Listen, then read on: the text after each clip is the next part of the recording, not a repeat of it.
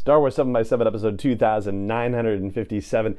We're starting our series of looks at other storytelling in Star Wars that features Cassian Andor as part of our run-up to the release of the Cassian Andor series. Today, we're looking at the Rogue One one-shot tie-in story, Cassian and K2SO. Punch it.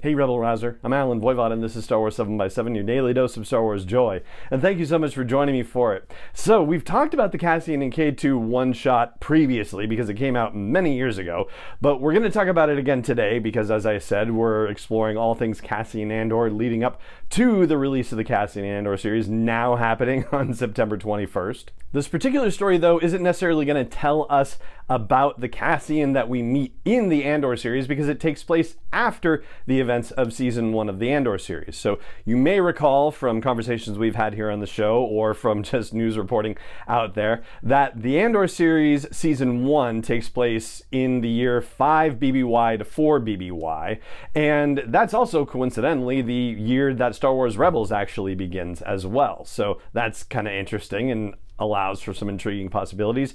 But as for this one-shot story, it supposedly takes place somewhere between 2 BBY and 0 BBY. And the reason why that's the case, I guess, is because there's other material out there in Star Wars reference books and whatnot that says that the Rebel Alliance was officially founded in 2 BBY, and Cassian is identified as a Rebel intelligence officer, and therefore it's supposed to take place in those years. That's one way of saying for sure that it happens after the events of season 1 of Cassian Andor. Another way of looking at it is that Alan Tudyk, who plays K2SO in Rogue One, has said that he is not appearing in season 1 of the Andor series, so by extension, this story can't take place during the series. It would have to take place afterwards. So there is that. So we're learning stuff about Cassian that doesn't necessarily apply to the series, but what we're going to see in the series is going to apply to this story. And so they have to kind of keep that stuff in mind, basically, when they're creating this story, with the TV series specifically. Now, this story takes place on a planet called, here we go with pronunciation, Wekaco, something like that. It's Wecacoe.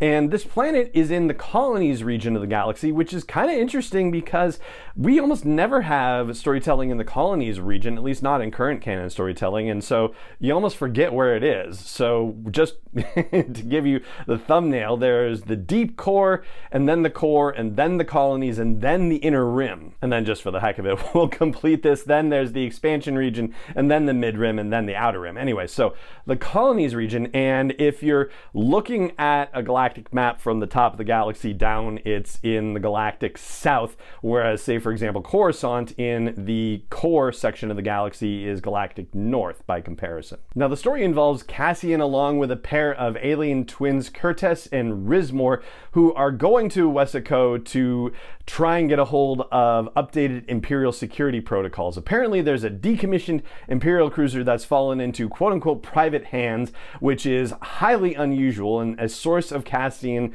let him know about this, and it's a great opportunity to potentially get a hold of these new Imperial security protocols. The source has told Cassian that there would be a very limited Imperial presence, if at all, there, but it turns out when they get there, there's a big Imperial presence, and Cassian thinks to himself that his source better pray that they never run into each other again. And it does get worse from there. So apparently they have been spotted on a security camera and an alarm has been tripped.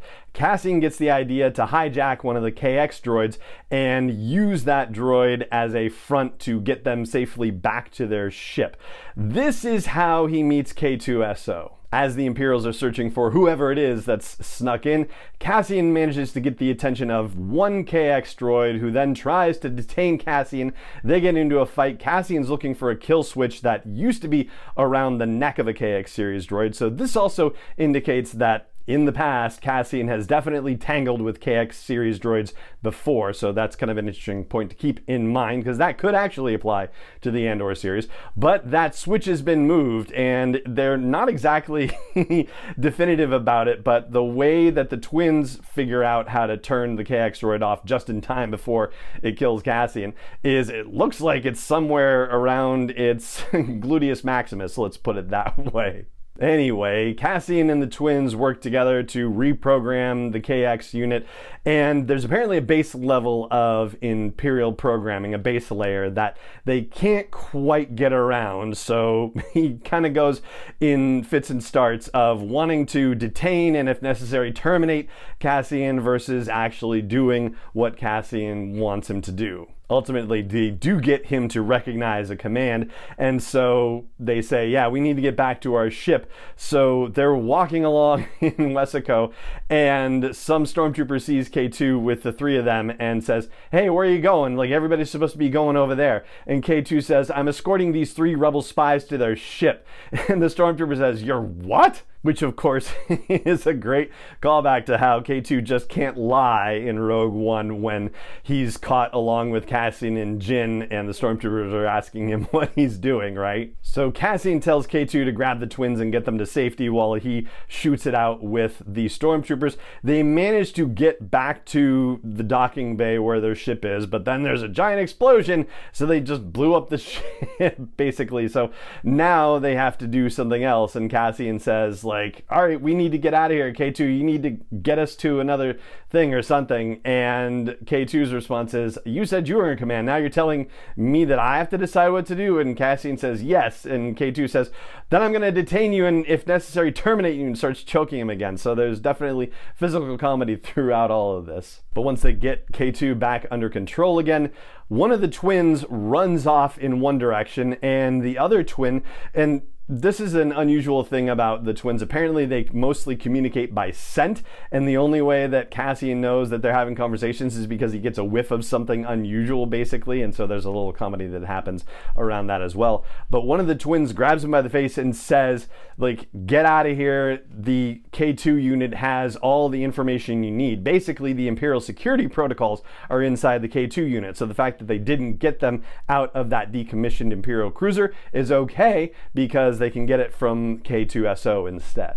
So Cassian and K2 manage to get another ship, and as they are trying to hijack a ship, K2 is actually having a firefight with Imperial stormtroopers. He has a blaster somehow, so that's also kind of fascinating too, right? Because of the whole, why won't you give me a blaster thing in Rogue One that happens. And so Cassian and K2 are able to successfully escape Wesico, but they have left the twins behind, and as far as I know, there's no resolution to that story. The twins have been left on Wesico. We don't know what happens to them. We see them briefly, like, basically disguised to look like the rest of the population, but as far as what their fate is, it is currently unanswered in the rest of Star Wars canon storytelling. So what do we learn about Cassian that might be applicable to what we see in the Andor series? Well, first of all, like I said earlier in the episode, he has experience fighting with or dealing with KX series droids, so it's entirely possible that we will see him tangle with some KX series droids in the Andor series. We also see from this that Cassian makes hard choices, and yes, they may weigh on him certainly, but in the moment, he does make the hard choice, which is to escape Wesico and leave the twins behind. The twins were a suggestion of General Draven. That was the person who said, hey, take the twins, they'll be useful, right? So he has left behind 2 of his assets. And it would have been simple enough for the storytellers in this to just pop a line in at the end to say, yeah, we're going to have to figure out how to get the twins back. But there is nothing said about that at all. So you might imagine that we're going to learn a little bit in the Cassian Andor series about how he gets to the point where he's able to make those hard decisions, where he's able to leave people behind just to make sure that he's completing his mission. And that's what I've got for you about the Cassian and K2SO one-shot comic that came out a few years back as part of a tie-in to Rogue One, and what we might learn about Cassian Andor as we lead into the Cassian Andor series debuting next month. And that is going to do it for this episode of the podcast. It just remains for me to say thank you so much for joining me for it as always, and may the Force be with you wherever in the world you may be. 7x7 is not endorsed or sponsored yet by Lucasfilm Limited, Disney, or 20th Century Fox, and is intended for entertainment and information purposes only. Star Wars, the Star Wars logo, all names and pictures of Star Wars characters, vehicles, and any other Star Wars related items are registered trademarks and/or copyrights of Lucasfilm Limited, or their respective trademark and copyright holders. May the force be with them. All original content is copyright 2021 by Star Wars 7x7. We hope you love it. Say goodbye to your credit card rewards. Greedy corporate mega stores, led by Walmart and Target, are pushing for a law in Congress to take away your hard-earned cash back and travel points to line their pockets. The Durbin-Marshall credit card bill would enact harmful credit card routing mandates that would end credit card rewards as we know it. If you love your credit card rewards, tell your lawmakers, hands off my rewards. Tell them to oppose the Durbin-Marshall credit card bill.